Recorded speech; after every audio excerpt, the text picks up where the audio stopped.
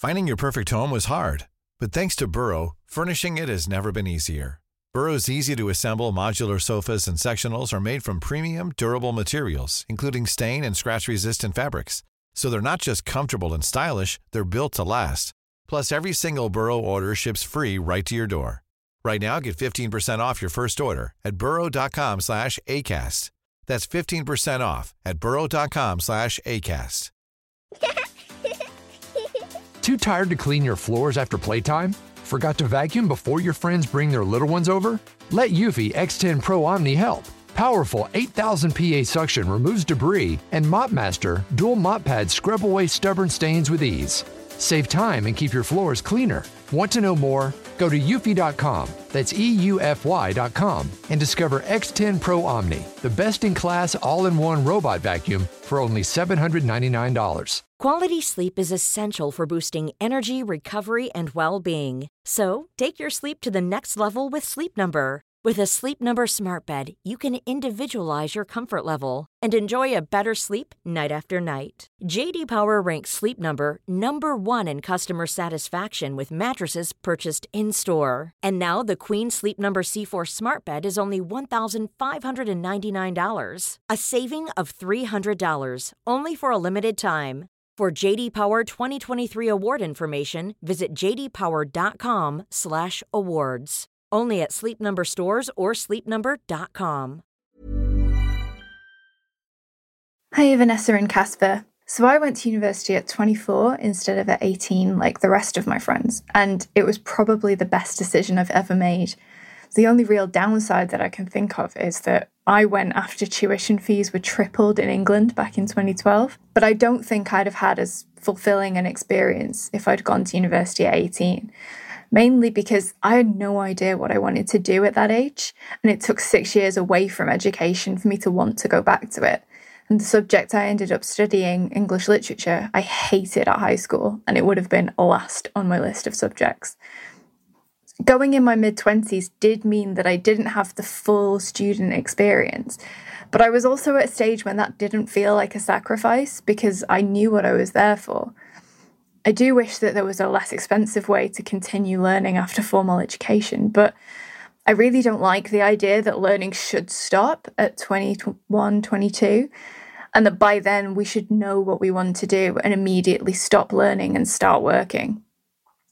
It only took 6 years for me, but it did take a lot of mental energy to convince myself that even 24 wasn't too old to go to university.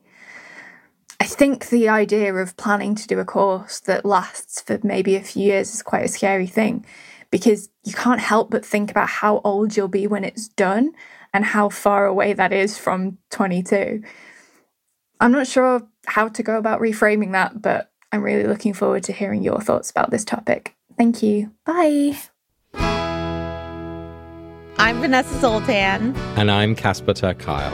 And this is The Real Question. Hey up, love.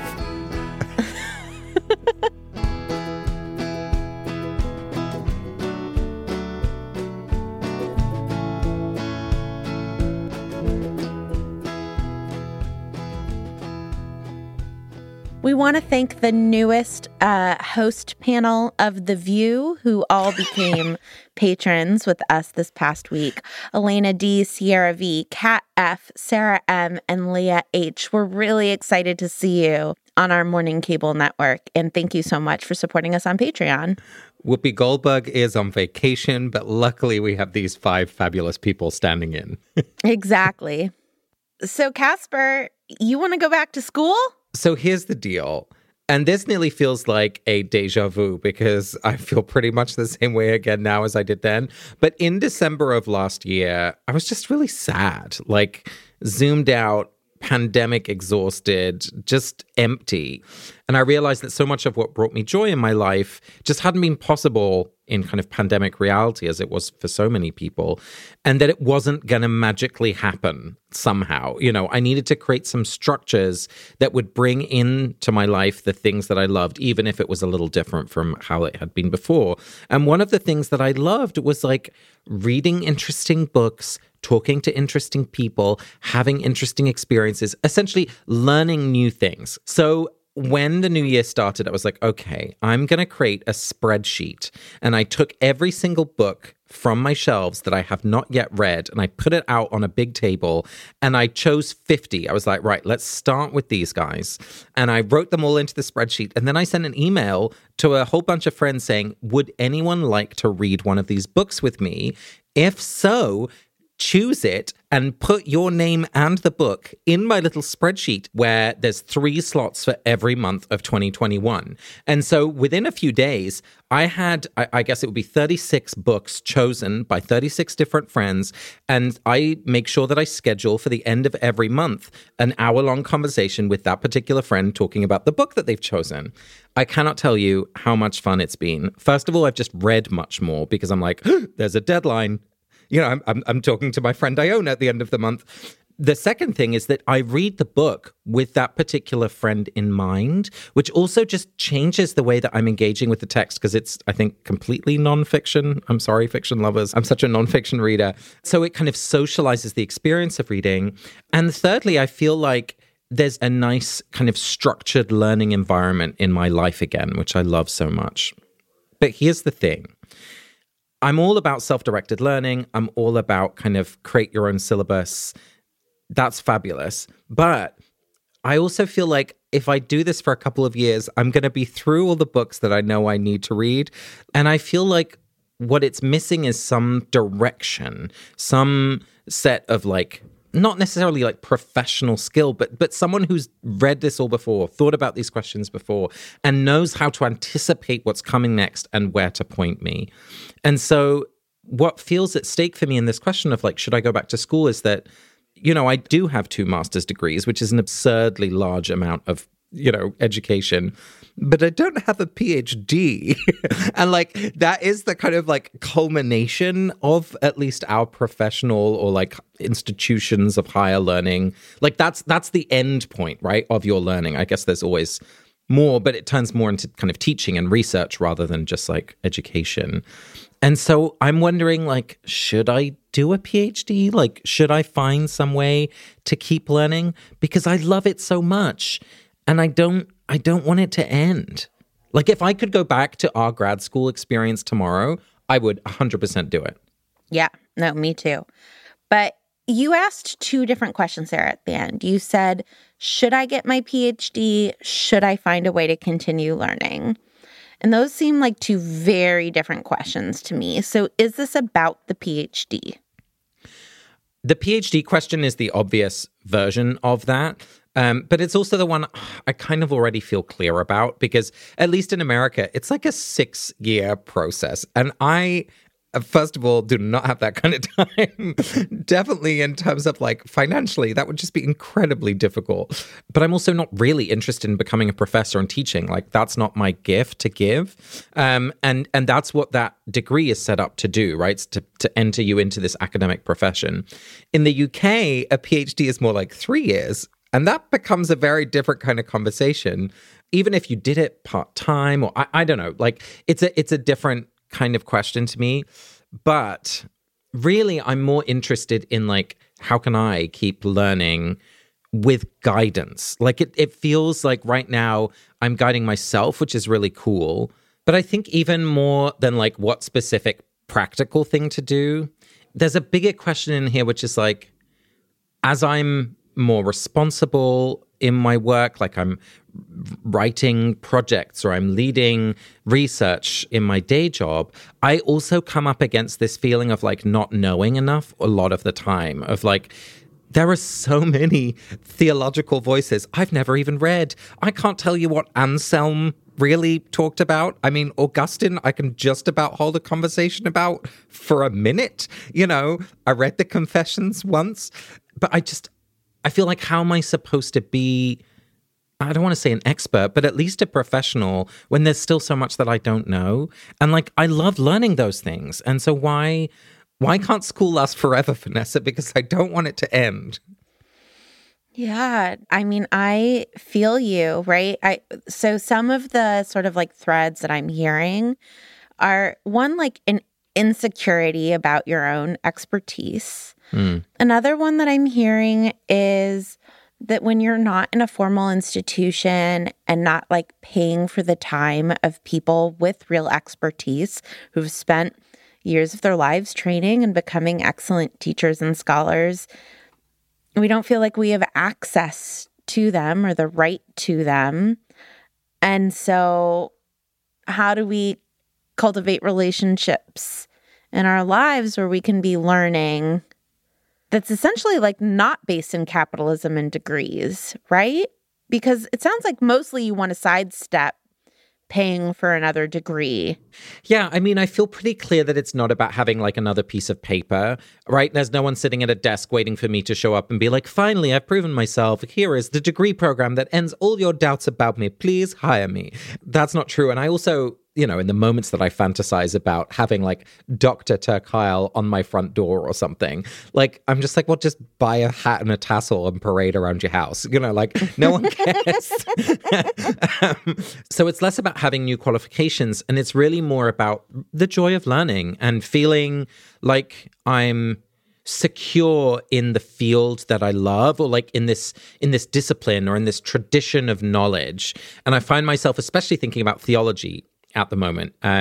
You know, in divinity school, obviously I learned some theology, but also like I didn't know anything. I didn't know the difference between a Presbyterian and a Methodist. So like I wasn't ready to like dive deeply into, you know, great theological conversations from 500, 2,000 years ago. And now I feel like I'm ready for that. And I wish that I could have that kind of learning. And it's such a privileged question, first of all. Like, I really appreciate that. But I do think that this paradigm that we have of our education systems, that it starts, you know, when you're young enough to get out of the house so your parents can work, and that it's finished when you're ready for the labor market, like, that is such a icky, limiting understanding of what learning is for and how we might learn, and like what joy learning itself can give us. And so I'm frustrated by the lack of learning infrastructure that exists for anyone who wants to keep learning. Yeah. First of all, I just want to say that I'm impressed that you now feel ready for divinity school. I just now feel ready for high school. I'm like, I really think I could take full advantage of high school now, properly learn Spanish, really learn how to write a great essay, finally master Algebra 2. No, actually, it's the other way around. The PhD is easier than high school because with the PhD, you don't have to do Algebra 2 ever again. Anyway, I mean, what I'm hearing is something that I feel like I even hear from my friends with PhDs, right? Which is, I ask friends with PhDs questions and they go, oh, you should really talk to this other academic about that, right? Which is just an insecurity about the fact that, like, none of us know as much as we want to, right? Yeah. The world is so vast and so beautiful in this way, and there have been so many thinkers that what do we do with the fact that, like, we're never going to be enough, right? Up against these things. But the other thing that I'm hearing is, like, you are setting aside time and you are studying with people. So it sounds like the thing that you're missing is learning from people. Yeah, I think that learning from someone is that's really important. And also that they're like a live human, right? Because you can learn from a book, but at least in my experience, it's not the same as like being able to have a conversation about the book with that person, or like being able to bring the actual question that you're thinking about as you're engaging the text, right? I can write in the margins and I can talk about it with the friends that I have who've also read the book, but I don't necessarily know not only how this fits within a broader array of questions within the subject, but more like the actual questions that I'm pondering in myself. So with like the theology interest, right? So many of the questions are like, well, what is God? And that's not a question you could just be like, type into Google and be satisfied by the answer, right? Like, that is a discursive, evolving, rich conversation with so much complexity and openness and interest.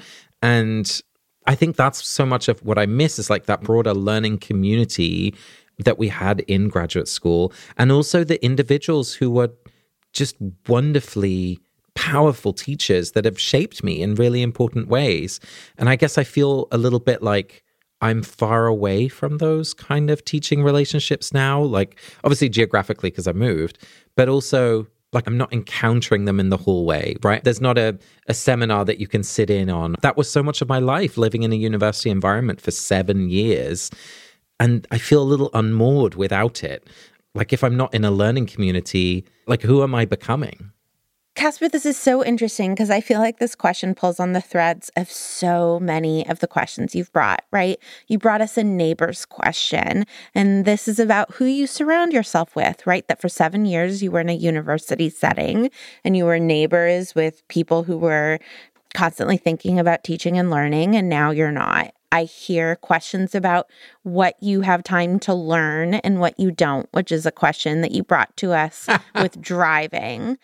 I hear questions of grief and missed opportunities of conversations, which is the question you brought to us with your grandparents, right? Like these are real threads in your questions. And then the other one is this question that you brought us recently about middle age, right? That you know, you've had great mentors and it's now time for you to be a mentor. And so what I'm also hearing is some anxiety about the fact that you're like, it's now my turn to be the mentor, but I don't feel ready to be the mentor.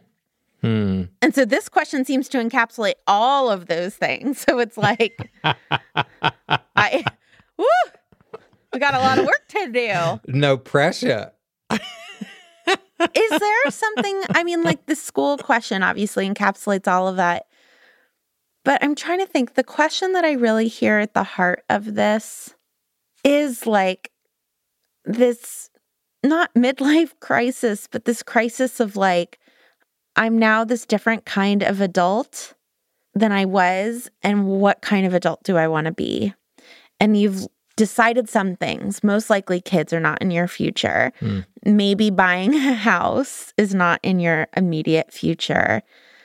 And you have, I almost feel like you're having a crisis that we also have people like us who are lucky enough to be educated, like at 22, of like, there are too many options. I don't know what next step to take. And if I take the wrong next step, I'm going to be on the wrong path. Right? Like the ship is going to be facing the wrong direction. And so in 30 years, I'm going to end up in a totally different location than where I was meant to be. So I think what I'm hearing is a lot of anxiety about the next step. Does that resonate? Or a sense that the next step matters? Yeah, I mean, definitely that sense that the next step matters. I think that's always true.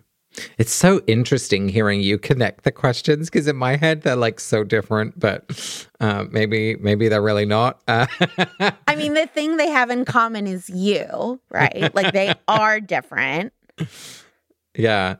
Mostly I just want to apologize to our listeners. I'm like, oh, sorry, everyone. This is the same question over and over again. All my questions are about anger. So... Yeah, I guess I want to make sure that I'm like doing it right. And like, how do you know what the right thing is? And at least if like you're in an education setting, like someone else is supposed to know. I feel like if you're just out there, I mean, that's what I feel in a small way with these books when I'm reading them and then talking about them with someone else who is smart and insightful and has rich life experience. But part of me still feels like, but is this what the book is actually trying to tell me? Like, did I understand it? Am I taking away the right messages in all its complexity? And there's no one else to be like, yes, Casper, you got an A. Well done, you. And I was never even like a very grade obsessed person. Like I skipped a midterm to go on a learning journey to Detroit in grad school because I didn't care about the economics class I was in. Like I'm trying to say I'm not like a grade A student person. That wasn't me. But what I do care about is like, yeah, am I living the best life, the right life? Am I making the right choices to make the most out of this one wild and precious life, as it were? Well, yeah. Okay. That seems like a question worth asking. So why don't we look at the text? I want that for you. Live your best wild and beautiful life. Hashtag thanks, Mary Oliver. So the first text, okay, I'm a little sheepish about this one because part of what it means to choose a text is to like have some integrity about where the text comes from and like know about it. But this is a quote that is attributed to Hermes Trismegistus, which, forgive my pronunciation, but it means Hermes the thrice greatest, who is a god in the kind of Greek panoply of gods. He's often depicted as the messenger with his winged feet. And he was really a popular figure with alchemists in the early modern period. So if you're fans of the Philosopher's Stone, Hermes was often the god that they would look to, at least in allegory. He had insight and wisdom and creativity as part of what he had to offer the world. And during the Renaissance, it was accepted that Hermes Trismegistus was a contemporary of Moses. But again, all of this is somewhat ahistorical. But what's really helpful for us in this context is the quote itself, which is, "If thou but settest foot on this path, capital P path, thou shalt see it everywhere." And so what I like about it is it's this very welcoming and affirming orientation toward what is the right way to live, right? What is the path to wisdom? What is the path to learning and knowledge? And what the quote tells us essentially is that, like, listen, if you're trying, then you're on the path. If you're learning something, if you're trying to learn, then that's the right way to go. And that feels really good because I tried to make a little structure of learning for myself. I set up this spreadsheet. I've had these conversations with friends, and we're now well into, towards the final quarter of the year, and I've really enjoyed it. And so I guess what I'm taking from this quote is a sense of like, okay, you can create your own learning journey. Like, you don't have to take a class as a, visiting student at a local university. You don't have to do an expensive online digital thing. But I'm also like, come on, Hermes, have some standards. The other thing that I hear from this Hermes quote is that if you find one path, then you'll see that path everywhere, right? So the example in my life is Peter, who is a chemist and loves chemistry. And he sees chemistry everywhere, right? He sees the beauty of that everywhere. And I feel like if you are a theologian, if you believe in stories the way that I do, right? Like, you start to see whatever it is that you love everywhere. Yes. And so the other thing that I'm hearing from this quote is depth, not breadth, or that depth is breadth. Oh. Right? That you can really focus in one thing, and it more and more will help you understand the whole world. I love that idea that depth is breadth. That is just rocking my world right now, because what I'm hearing you say is like, if you go deep in one thing, it actually like opens up everything. Because I look at a menu and I'm like, well, this has theological implications. Isn't that interesting, the way they're using, this imagery to sell this ketchup? I'm constantly thinking about this and I'm seeing it everywhere. And I've always worried that like specializing, or especially the PhD kind of specifically, like if you're going so deep into one tiny angle of one pinpoint of one thing, you're missing, the wood for the trees. Like, you're missing the bigger picture. But this quote and the way you interpret it actually suggests like, well, if you go deep enough into something, it refracts everywhere. And you can find these angles of meaning that connect to it. That's super cool. So what if next year, instead of 36 books, you do one book? Oh, wow. What about if I do it for 5 years with you on a podcast? No, but seriously, right? But you only had me, right? So what if you ask 36 people to read one book with you, and each time you essentially have them refract back to you what they learned from the book? Oh, that's interesting. I mean, my immediately response is like, wouldn't that get a little boring? But I guess I know that it wouldn't. Okay, but so that reveals another angle to this question, because there's also my insatiable book buying habit, which is just like, oh, I should read this, and oh, this looks interesting, and oh, I'd love to know that. And there's always more that I'd like to read than what I do read. And so that invitation of like, we'll do one thing and go really deep is also terrifying because I'm like, yeah, but the opportunity cost is that there's 35 books that I could have read that I then didn't. Totally. And that is bad. That is bad. I really feel that. You have come to terms with this in other parts of your life, right? Yeah. You picked one man. Why not one book for a year? Why does this feel different?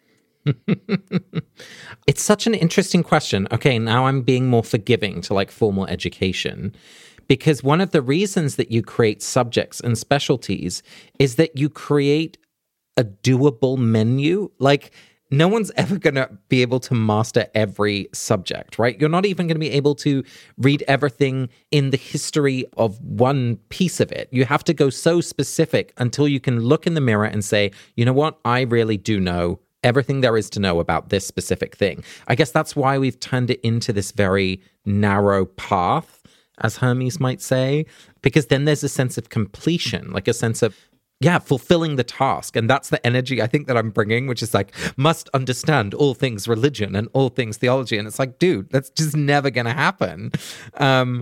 And so I need to reframe it from this sense of like getting through all the books, ticking everything off the list, knowing all the things that I need to know before I can say something, and instead be like, well, I'm learning. And like, the learning is the goal. Like, if you're enjoying reading these books, great. If it's giving you new thoughts to have, helping me like live better and more courageously and rightly, then it's enough. I guess this is why it is the same question as all the other questions that I'm bringing. But that's a really interesting reframe that I do think Hermes would agree with, which is like, it's not about reaching the destination at the end of the path, right? But it's as long as your feet are on the path, then that's good enough. Yeah. I'm in the middle of reading Atul Gawande's book, The Checklist Manifesto. And the point of this book is essentially like, you can become the biggest surgical expert in the world.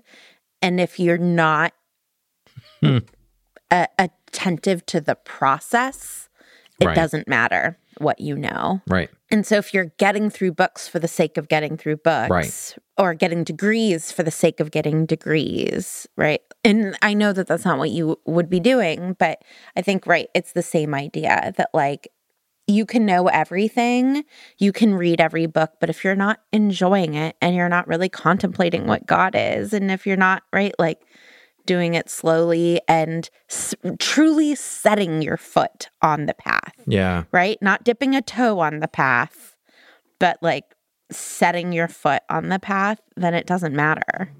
Yeah, and that feels really affirming. In my heart of hearts, I know I'm not going to go and get a PhD. Like, I'm really not.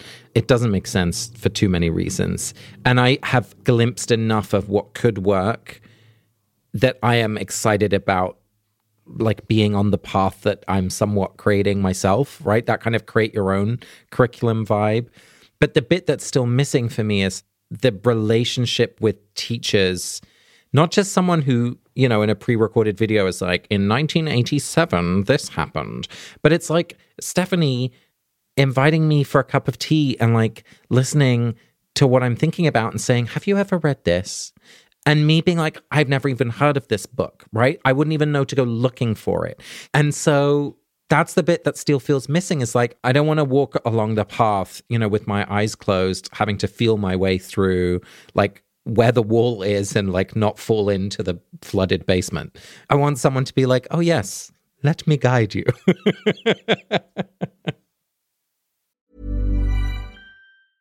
Finding your perfect home was hard, but thanks to Burrow, furnishing it has never been easier. Burrow's easy-to-assemble modular sofas and sectionals are made from premium, durable materials, including stain and scratch-resistant fabrics. So they're not just comfortable and stylish, they're built to last. Plus, every single Burrow order ships free right to your door. Right now, get 15% off your first order at burrow.com/ACAST. That's 15% off at burrow.com/ACAST. Too tired to clean your floors after playtime? Forgot to vacuum before your friends bring their little ones over? Let Eufy X10 Pro Omni help. Powerful 8,000 PA suction removes debris, and MopMaster dual mop pads scrub away stubborn stains with ease. Save time and keep your floors cleaner. Want to know more? Go to eufy.com, that's EUFY.com, and discover X10 Pro Omni, the best-in-class all-in-one robot vacuum for only $799. Ryan Reynolds here from Mint Mobile. With the price of just about everything going up during inflation, we thought we'd bring our prices down. So to help us, we brought in a reverse auctioneer, which is apparently a thing. Mint Mobile Unlimited Premium Wireless. How to get 30, 30, bit to get 30, bit to get 20, 20, 20, bit to get 20, 20, bit to get 15, 15, 15, 15, just $15 a month? Sold! Give it a try at mintmobile.com/switch. $45 up front for 3 months plus taxes and fees. Promo rate for new customers for limited time. Unlimited more than 40 gigabytes per month. Slows full terms at mintmobile.com.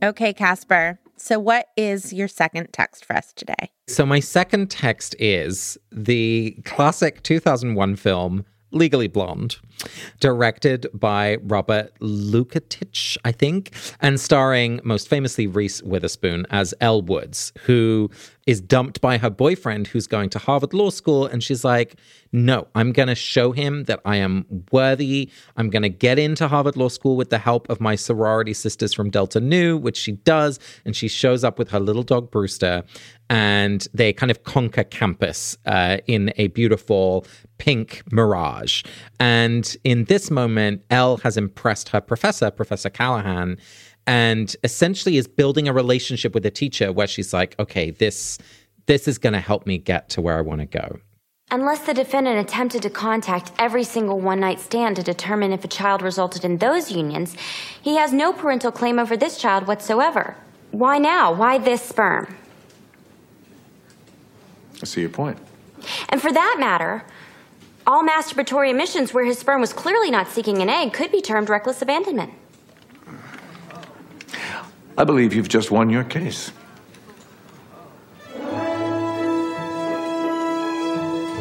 Ms. Woods, you did well today. Really? You're applying for my internship, aren't you? I don't know. You should. Do you have a resume? Yes, I do. So in this scene, Professor Callahan is teaching. We've got Elle in the class along with, 100 other also students, including her ex-boyfriend, who is answering a question about a particular case that they're looking at. And in this case, there's a sperm donor who changed his mind about wanting to now be involved in the life of the child that resulted from his donation.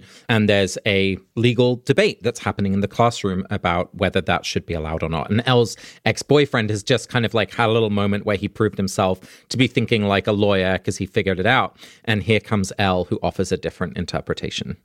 So what I love about this clip, first of all, I mean, who doesn't love like beating their ex in an intellectual like exercise in front of a whole audience? And I don't know, that was a little satisfying. But really the moment that struck me was, Professor Callahan recognizes something in Elle and says, are you considering applying to my internship? There's a next step for you, and let me suggest this might be one of those. And so he is offering a path, right? Like he's doing that thing that I've been talking about of not just being like, oh, that's interesting that you're thinking this. Tell me more about it, like being this listening presence. But there's also a sense of direction of like, you can master more of your skills here, or like you can get better at what you already have a talent for by doing this thing. Let me give you that opportunity to try. It's so funny. You used a word earlier in this conversation that suddenly stuck out at me, which was if you're a theologian. And I'm like, how do you become a theologian? Like, I've had 2 or 3 people call me that before, and I'm like, what? Me? Like, I don't know. Like, who am I to talk about what God is, right? For other people in some way. And so I guess that's kind of wrapped up in this moment for me of the Legally Blonde movie, is that like at some point Elle is going to be a lawyer, and then her interpretation of the law is as good as someone else's. I just find this scene really instructive in that way, because in some way it's the teacher who gets to say, yes, you have now reached this level. It is good enough for you to now go and do a thing. And I guess I've never had that feeling quite in the way that I want to.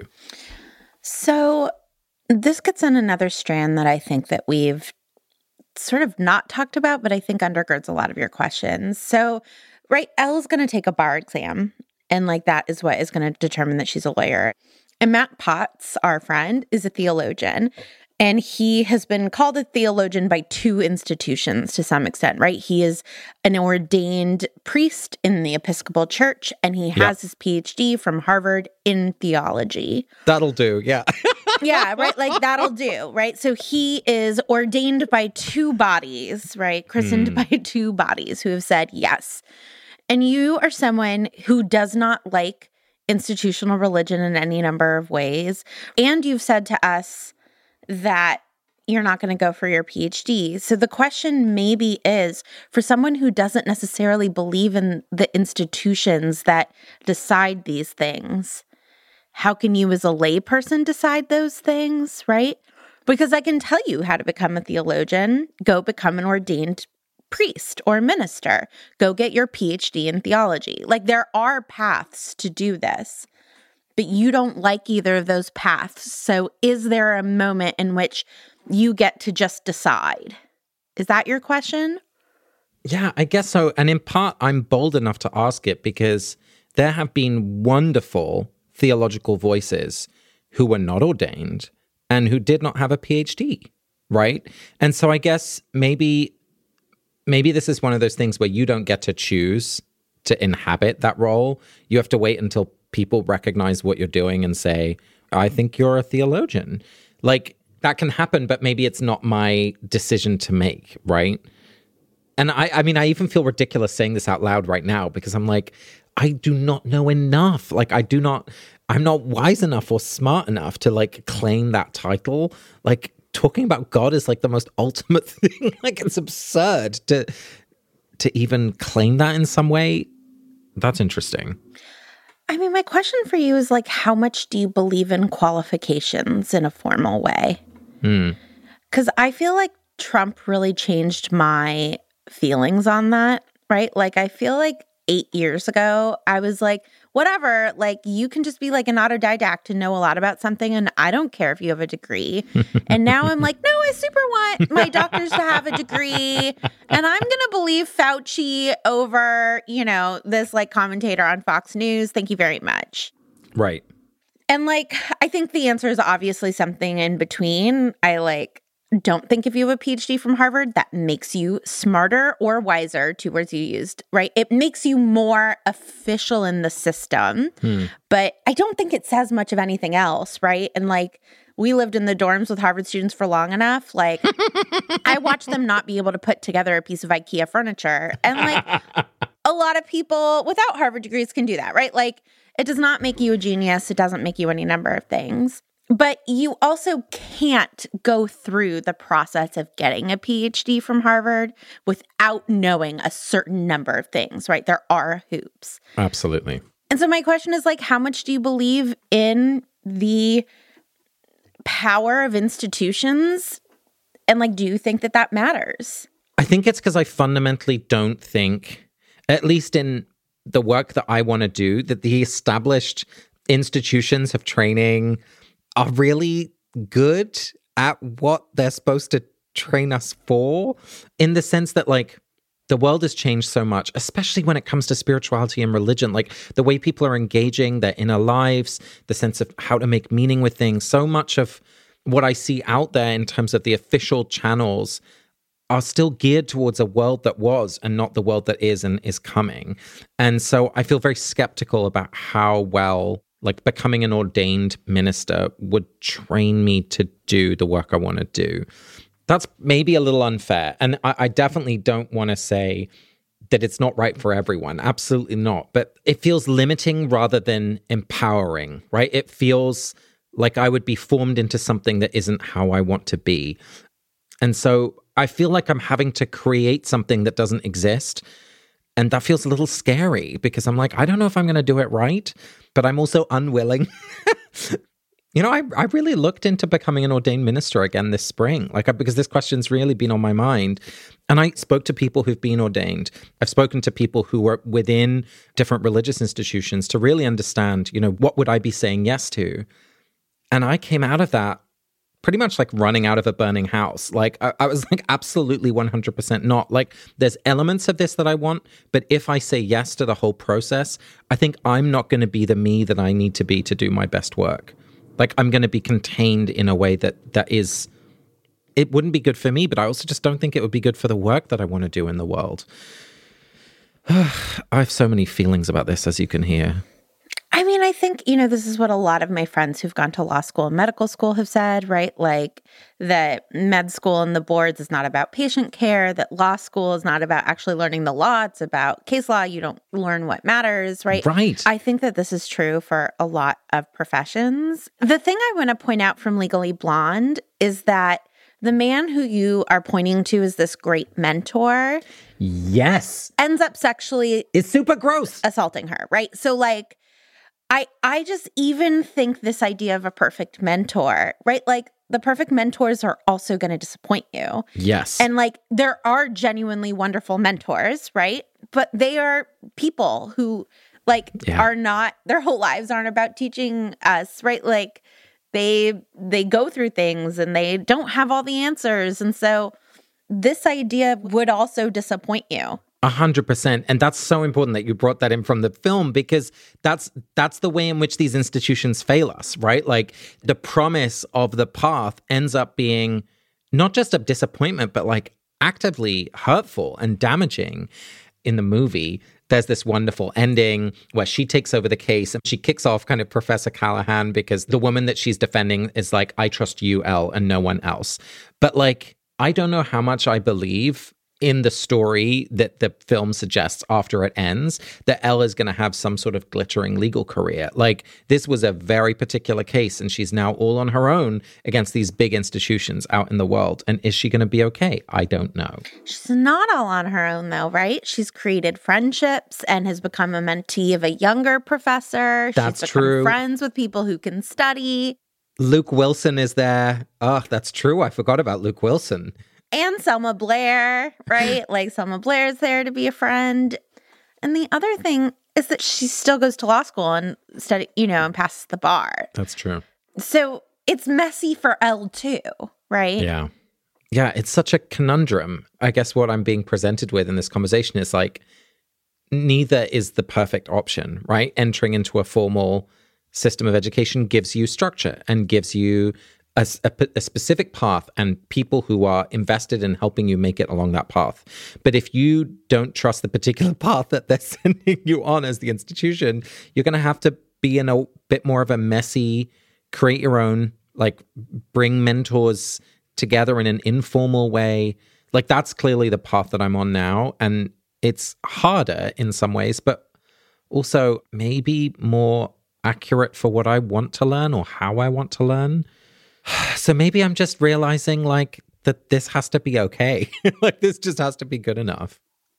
I'm not sure that it's harder. I think it's just differently hard, right? Because I've just heard this from so many people who've gone through these processes of how difficult it is to try to squeeze yourself as a square peg through a round hole. Yeah.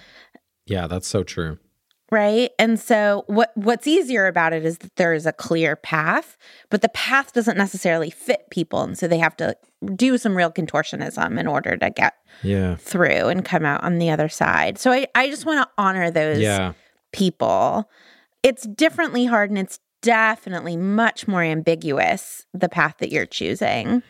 That's actually really helpful, Vanessa, because what is more painful to me is exactly what you were just describing.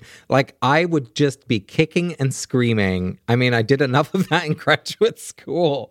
Right. Within a pretty flexible framework, I was like, this is dumb. I am not going to do this language requirement because I already speak, certain languages. And that for me is clearly more psychologically painful than the effort of figuring out my own reading list and finding the people to teach me and the experiences that will hopefully shape me to be a trustworthy person in this work. That's really helpful. Like, it's like, which plate of broccoli do you want? Do you want the, like, you know, unboiled one with hummus, or do you want the, like, steamed one with a little bit of butter and pepper? Like, they're both broccoli, but you got to choose one. I'm definitely going for steamed with butter and pepper, but other people prefer it raw. Yes, absolutely. Or some people don't have the option, right? Which you've mentioned, Most like the people. privilege of this, Absolutely. right? Like, some people are like, but I need to be trained as a nurse in order to work in a hospital. And I can't just be like, no, I love to heal, right? Like, it depends on the sort of world that you're in and the thing that you love.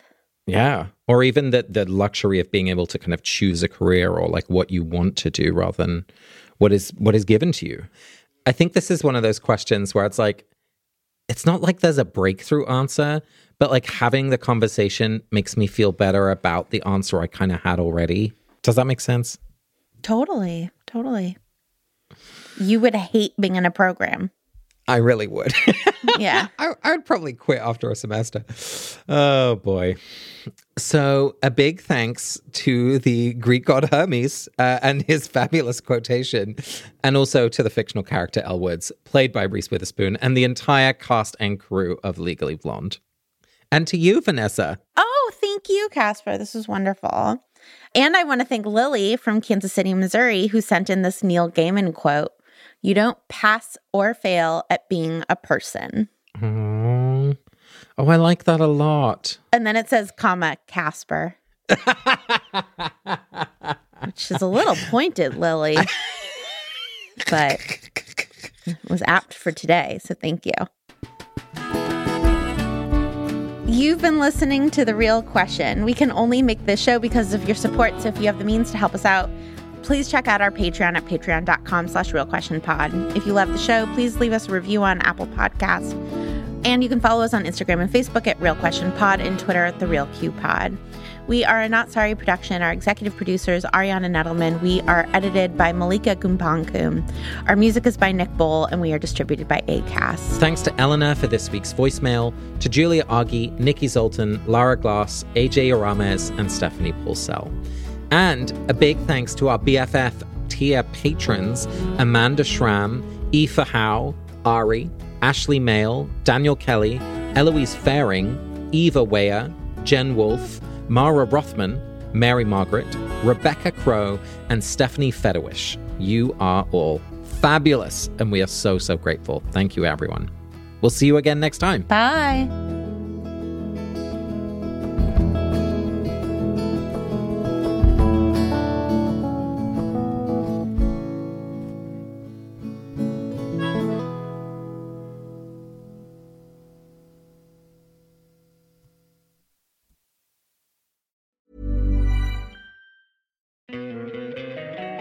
Don't you love an extra $100 in your pocket?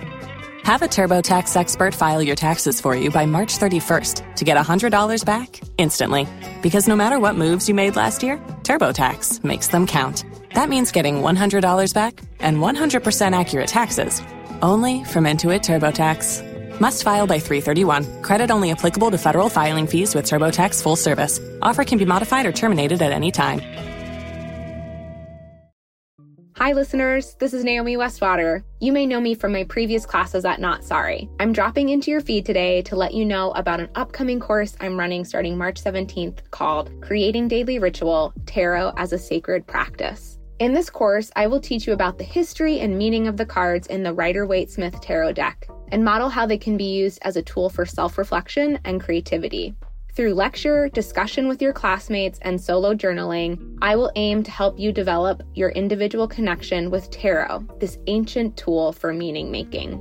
If you're looking to elevate your daily ritual, please join me starting Sunday evening, March 17th, for 6 weeks of habit building, learning, and community.